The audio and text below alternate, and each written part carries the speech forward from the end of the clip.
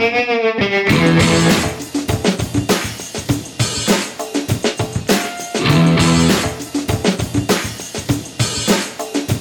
welcome to Black Sparrow Radio, KBSR, transmitting from the lovely little city of Taylor, Texas. You are listening to Plow and Hose, a show dedicated to the joys and challenges of organic backyard gardening in Central Texas. I am your host, Julie Rydell. Welcome to the show. Hi, plant friends. Thank you for joining me again here in Taylor, Texas. Here we are. It is early July, and newsflash, Central Texas is freaking hot. It's hot, it's dry, and I don't know, I guess I thought I should tell you that just in case you've been inside all summer and did not realize how freaking hot it is. I read the other day that it's been the absolute hottest May, the hottest June, and now it's the hottest first week of July. You know, since they've been keeping records for the past 125 years, the hottest. Now, I don't know about you, but I am not a big fan of this trend, and I don't know. I mean, maybe we'll catch a break and the heat will be over earlier this year, like maybe September. I doubt it, but I don't know, maybe. Not only is it super hot, it's also hectic, at least for me. I have just felt really busy the past couple of weeks. I mean, summertime is supposed to be easy going, especially since the kids are out of school, but it hasn't been that way for me. That's okay, I guess. I mean, I'd much rather be busy than bored. And the garden is really keeping me busy. Busy watering, that is for sure.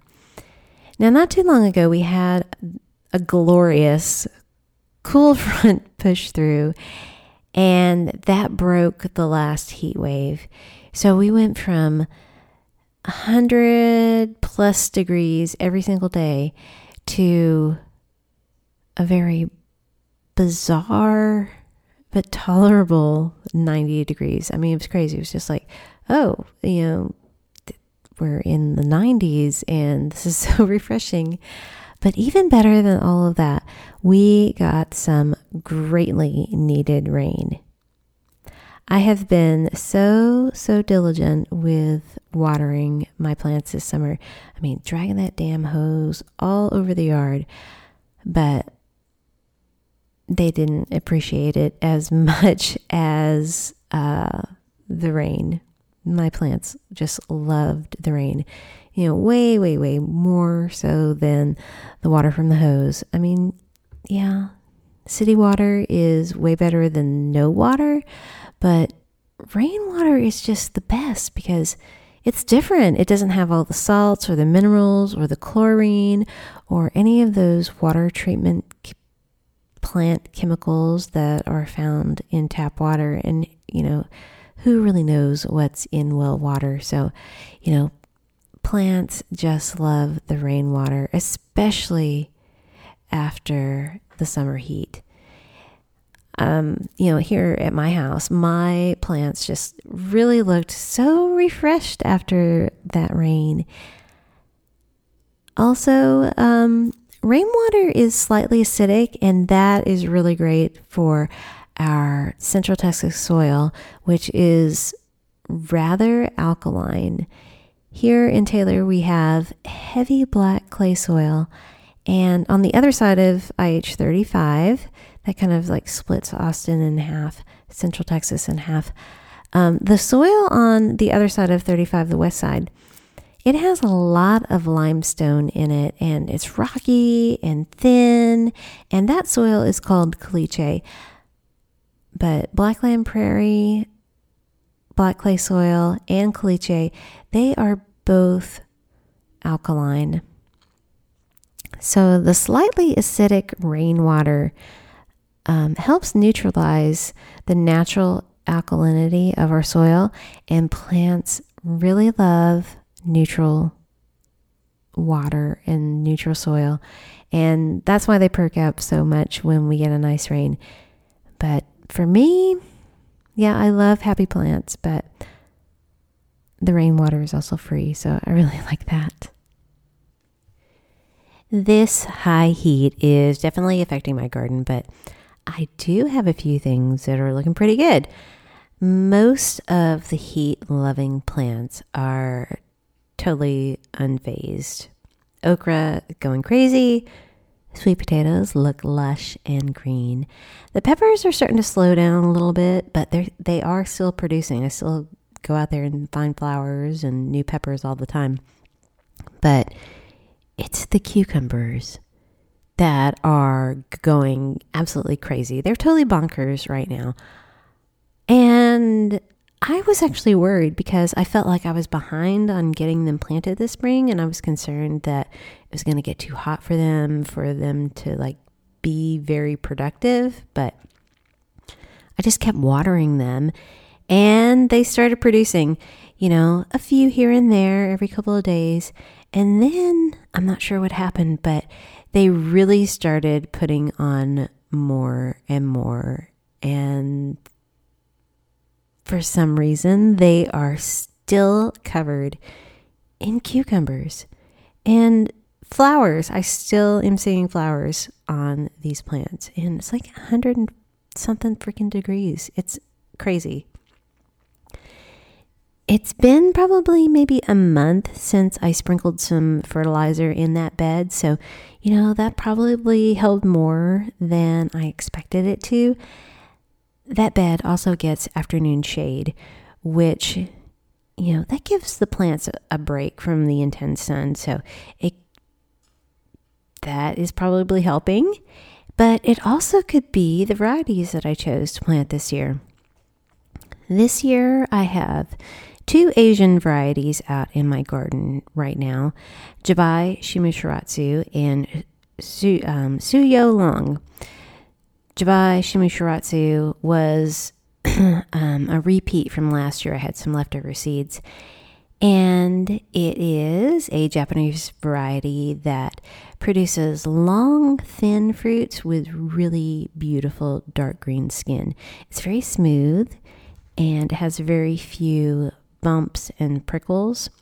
It looks a whole lot like a English cucumber, like the ones that you get at the grocery store that are wrapped in plastic. Jabai Shimushiratsu is very, very mild, and it almost has a sweet taste to it. Last year in the garden, it did all right. I planted it in a different spot in the garden than I did this year, and it probably got too much sun.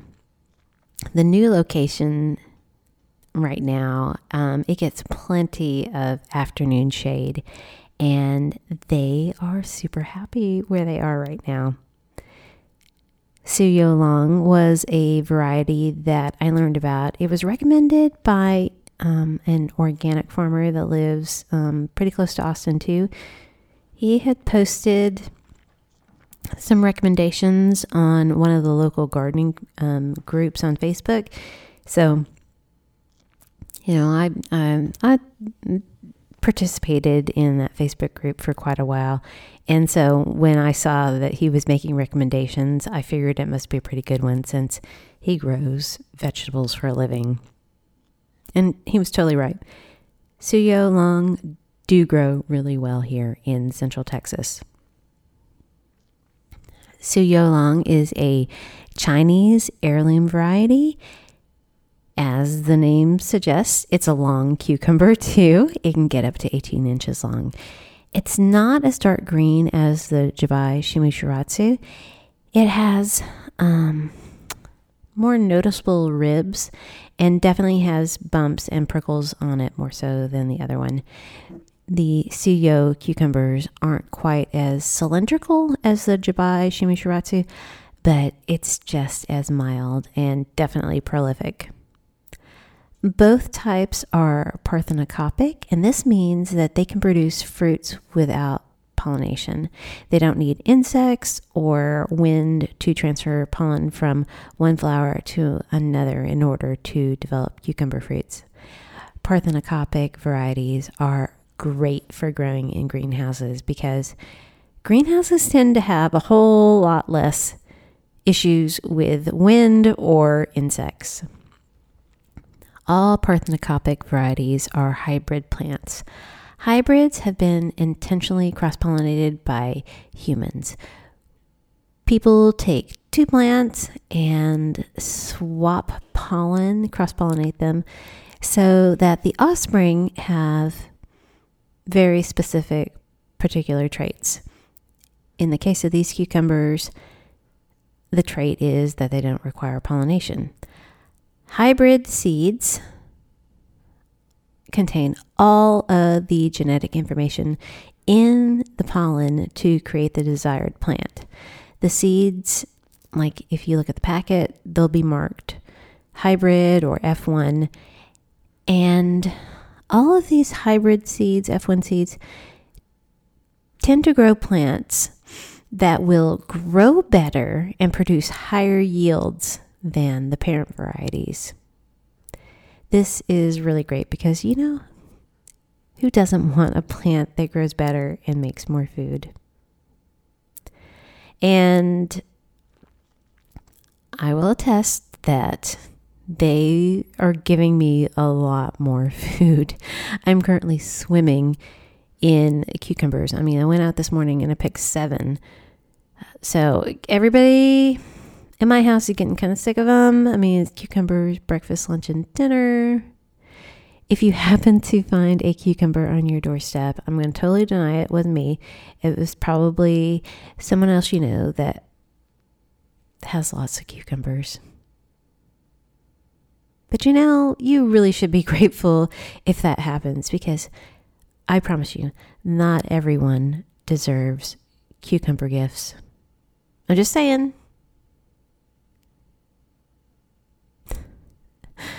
The downside of hybrids is that you aren't able to save the seeds from them because they either aren't genetically stable or they aren't fertile at all.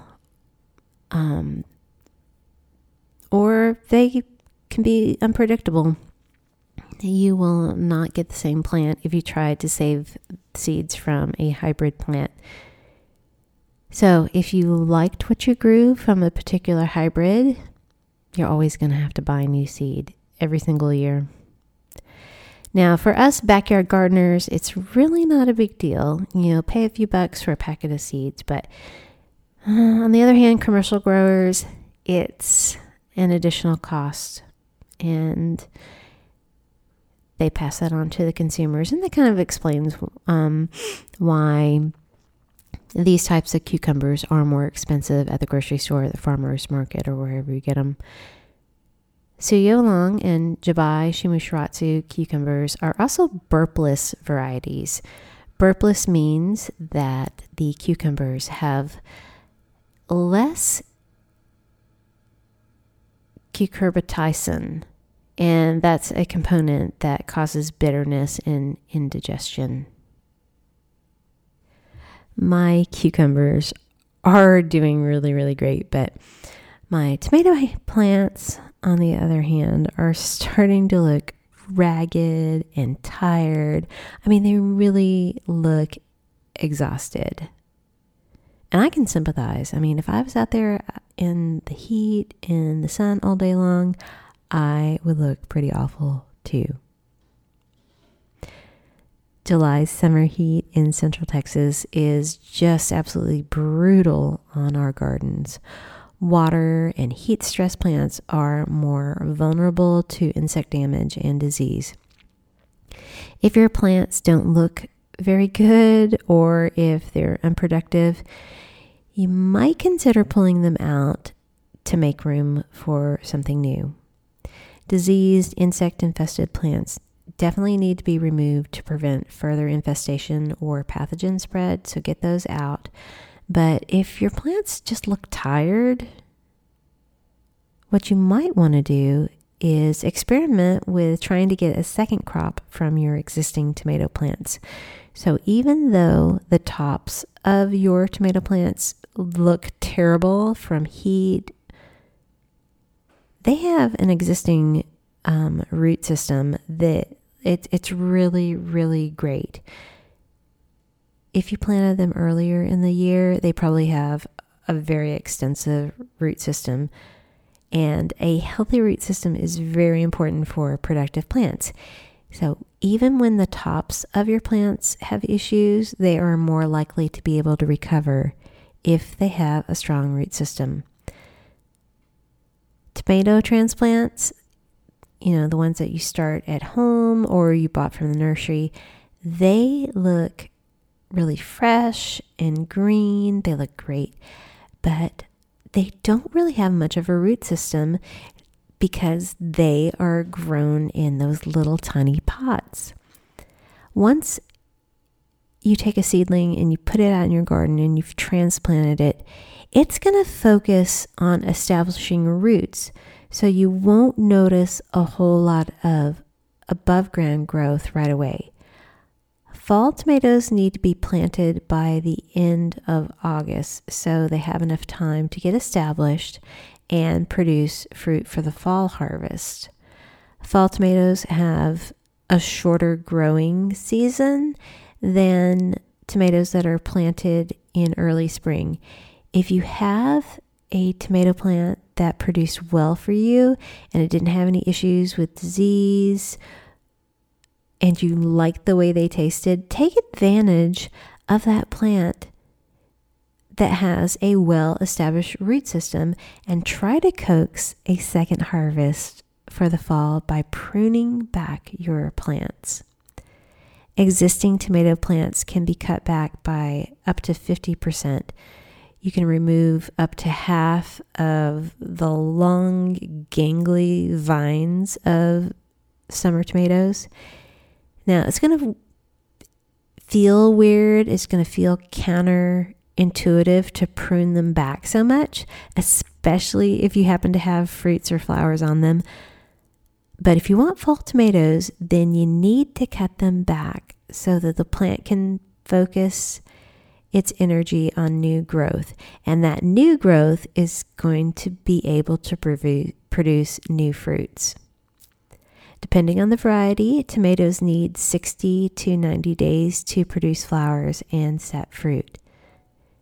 Cutting back tomatoes by early August will allow enough time for new growth and fruit production. Just choose healthy plants that will produce tasty fruits. Strong plants will definitely be able to recover from such a drastic pruning, so just do it. Just go out there, slash your plants by up to half. Indeterminate tomatoes will respond better to this type of pruning, more so than the determinate types. Indeterminate tomatoes are types that grow long and tall, and they just sprawl and grow everywhere. They grow more like vines. Their stems continue to grow and grow until it gets too cold and the frost kills them. Indeterminate tomatoes produce flowers and fruits all through the growing season. They have one main stem and they continue to grow, set flowers, and produce fruit. Here in Central Texas, these types can continue this cycle of grow, flower, fruit all through the late fall. Since they continuously develop, they can grow up to 15 feet without any sort of pruning. Indeterminate tomatoes are more productive when they are pruned, even after being cut back so dramatically. On the other hand, determinate tomatoes are smaller plants. They are also sometimes called bush tomatoes. They are fairly compact and they only get to be about 4 feet tall. Unlike the vining indeterminate types, determinate tomatoes only produce one crop. With the right growing conditions, you will get lots of flowers and then lots and lots of tomatoes. all the fruit on a determinate tomato plant will ripen about the same time, over the course of a week or two. After this, the plant dies or it goes dormant. Now, you might be able to get a second harvest from them, but don't expect it to be as prolific as that very first one. If you enjoyed that tomato, it's worth a try. I mean, you already have the plant, so why not try to cut it back and try to get a second harvest? Just take advantage of your summer tomato plants and their very extensive and well-established root systems. Just cut them back to encourage growth and productivity through the fall. You can remove up to half of your plants. Once you do that, apply some fresh compost, or you could water them with some compost tea, and that's really going to support your plants. You do want to avoid fertilizing while plants are heat stressed, so this is really not a good time to fertilize with a product.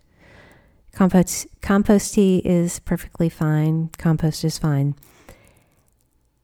You're going to want to add some additional mulch and provide some afternoon shade to protect the plants from the worst of the summer sun. You are listening to Plow and Hose on KBSR Black Sparrow Radio. If you are enjoying my show, I hope you'll go over to www.blacksparrowmusicparlor.com and check out the station and learn about all the great shows and music coming out of our station, broadcasting from Taylor, Texas. While you're out on the internet, be sure to stop by the Plow and Hose Facebook page and like and share it with your gardening friends, or head over to wherever you get your podcasts and subscribe to the Plow and Hose podcast. If you like the flexibility of being able to play pause and rewind my show whenever you want, download some episodes and please leave a review if you can. It's really easy, super quick. Just click on the stars. This is going to help others find the show, and it lets folks know that Plow and Hose is a pretty good show. If you've already left a review, thank you so much. Okay, I think it's been a couple of weeks since the last show. During that last show, I spent a little time talking about hydroponics, mainly like history and interesting information. And I did say that I wanted to spend a little more time talking about hydroponics in the next show, which is right now. So that's what I'm going to do. If you did miss the last show or you want to hear it again, that's cool. You can. It's episode number 68. So go find it on your podcast platform. But let me just give you a quick little recap. So I bought a book on hydroponics at a used bookstore in another state. I spent $6.50 on it, but it's this great little book and I learned so much. I love this little book. Probably the craziest thing I learned about hydroponics was hydroponics is actually kind of old, like going way back to the ancient times. I mean, it wasn't called hydroponics then, but people have been growing things in water without soil for a really, really long time. And it's not nearly as new as I thought it was. I mean, for sure, I don't know everything, but I was really surprised that growing things hydroponically on a large scale has been done for quite a long time. I mean, I assumed it was like a new thing, like a new type of science, a new trend, whatever. I thought maybe it went back to the 60s, but no. Hydroponics, growing plants in water without soil, is way older than that. And it's been, before it was called water culture, but it got rebranded into hydroponics. And it's been studied and documented since the 1900s. I was really surprised by that, but Anyway, no matter how old hydroponics is, there's still plenty of time for the rest of us to catch up and learn about them. Modern hydroponics is still essentially the same as those olden times, growing crops without soil, with very little water, with the perfect balance of necessary nutrients.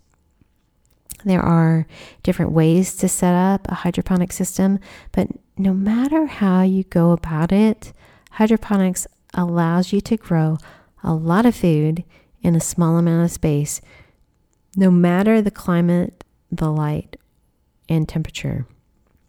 It allows us to grow things all year long, like lettuce and strawberries. We can grow them whenever we want, thanks to hydroponics. Hydroponics allows people to grow produce in places where conventional farming has failed. You can grow hydroponic gardens in deserts, in the Arctic. You can grow them on submarines, in space, on the space stations, and places like offshore drilling rigs. You can grow them anywhere. Growing food without soil is also helping solve a lot of the world's hunger problems and making it easier to obtain fresh foods in places where that was impossible. So one thing to think about, especially considering about how hot it is right now in Central Texas, our area is so prone to drought, and conserving water is getting more and more important. And hydroponics uses 2/3 less water than traditional growing methods. So we might want to start thinking about incorporating a hydroponic garden, just because, we need to start conserving water. Hydroponic gardens produce a lot more, and they are extremely productive for their size. Plants grow faster. Hydroponic gardens can take up less space than traditional gardens, and they can be grown inside with the addition of lights. And of course, you can grow your favorite crops all year long inside with lights. Since hydroponic gardens can be custom configured and raised way up off the ground, hydroponic gardens are more accessible for people no matter their physical restrictions. Plus, they are a whole lot labor intensive, so there's no weeding, there's no hauling bags of mulch or other soil amendments. You don't need heavy tools like shovels or equipments like tillers. There's so many advantages for hydroponics. But hydroponics are just better for the environment. They use less water, and they don't require herbicides or pesticides. There are all kinds of hydroponic systems. They may look different and be set up and configured using different equipment or like maybe materials, but they all have similar components and they all function the same. All systems need a reservoir, they need light, a growing tray, of course water and nutrients, and of course plants. You can have extra things to help improve growth and yields, but they are basically all the same. And there is just so much variety in the materials that you can use, and you can customize it for your space or whatever your other needs are. In the past, when I was looking into learning more about hydroponics, it just seemed overly complicated and really expensive. But now that I've kind of gotten a little more knowledgeable about it, I'm learning that it's not nearly as complicated as I thought. And you can actually spend as much or as little as you want. I mean, some of those ready to use, open the box systems like hydroponic towers that have built-in lights, they are really expensive. But simple systems don't have to cost a lot of money at all, especially if you're willing to make them yourself. The most common systems are wick systems, drip systems, deep water, and ebb and flow systems. Some require a pump, electricity. They require electricity to pump water to the plants or circulate water and nutrients. Wick and deep water systems are the most simple. Wicking hydroponic tanks are passive. They don't need electricity to deliver water and nutrients.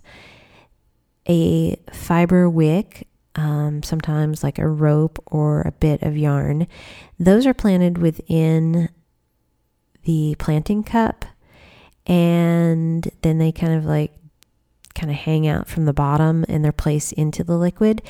That wick sucks up liquid from the reservoir and delivers it straight to the plants right in the growing tray.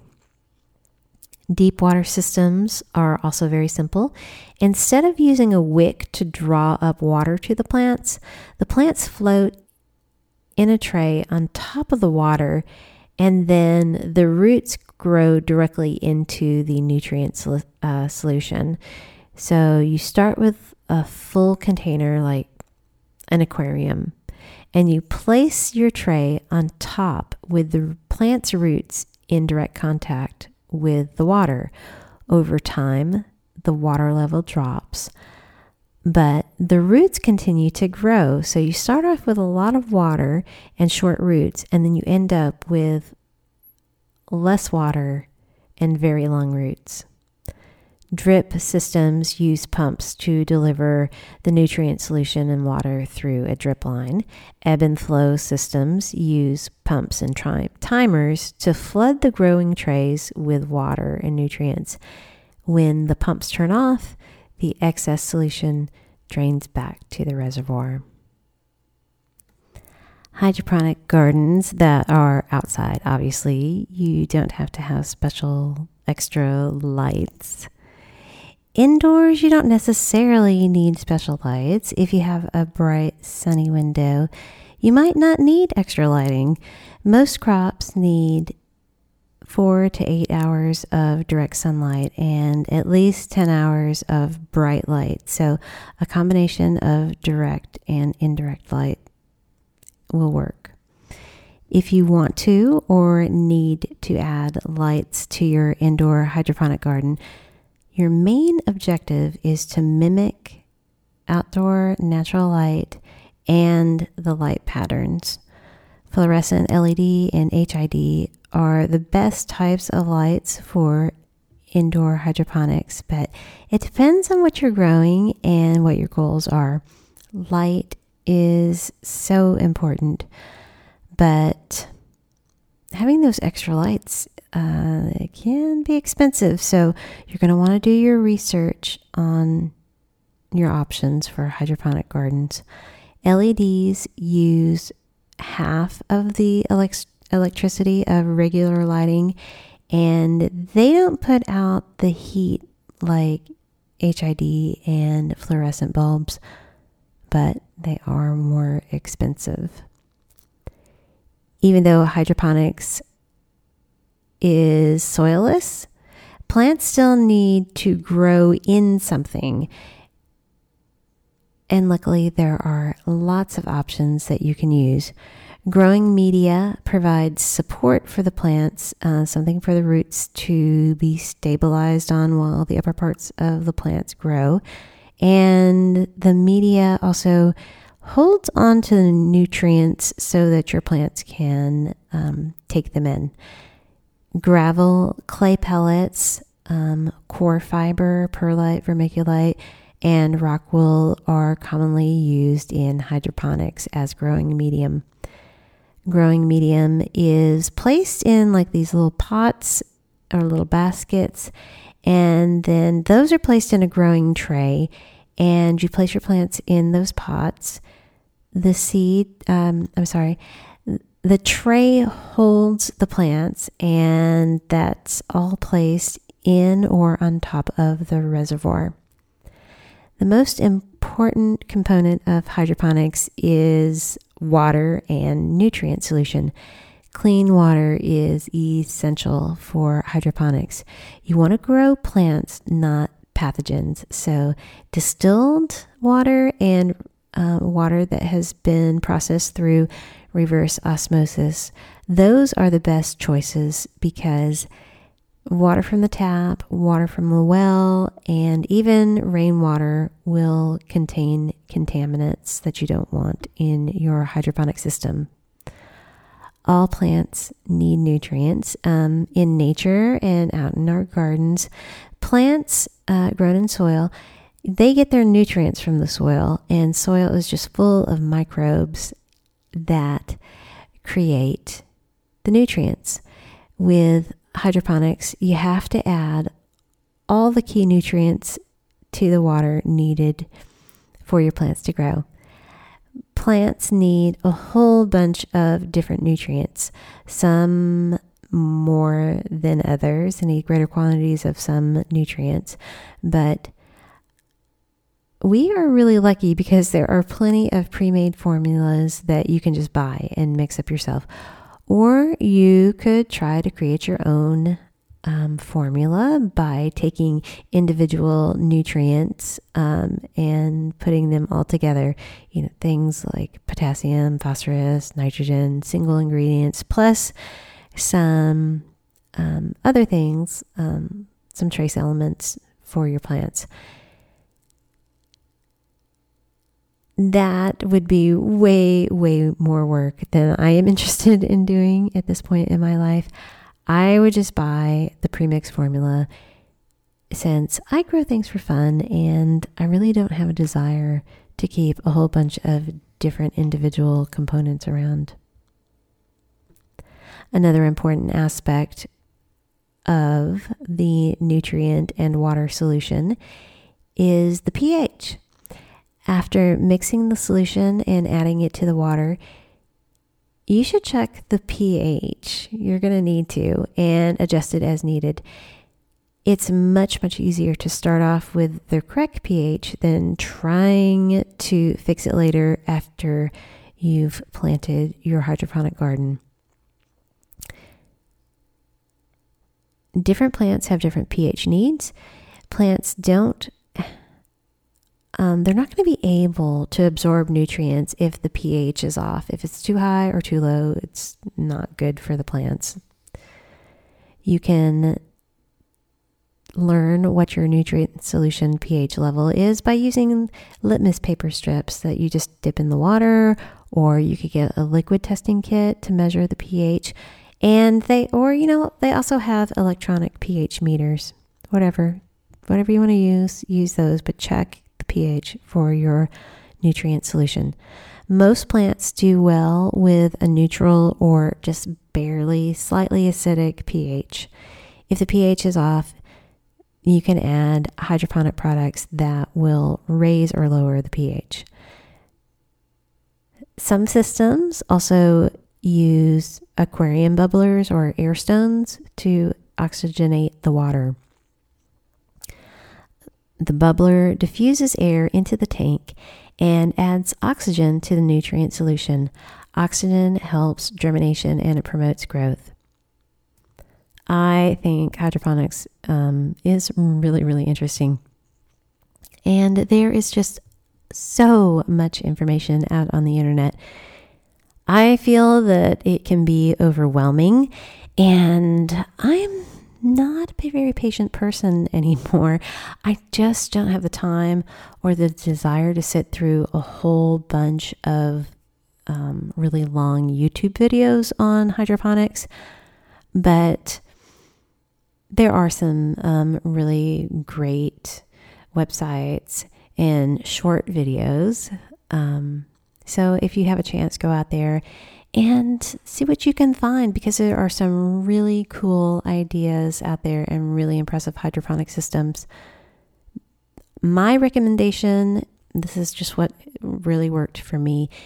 If you're wanting to get started with hydroponics, go look for a simple book or a website that explains the concepts in very easy to understand ways.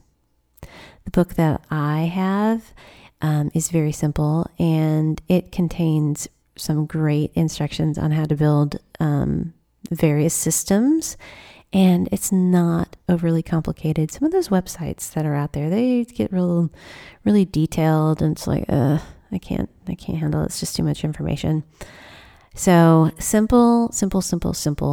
You will be successful with hydroponic gardening. Well, thank you guys so much for joining me today. I hope you have a super week, and do your best to stay hydrated, stay cool, and make sure the people in your life are also staying hydrated.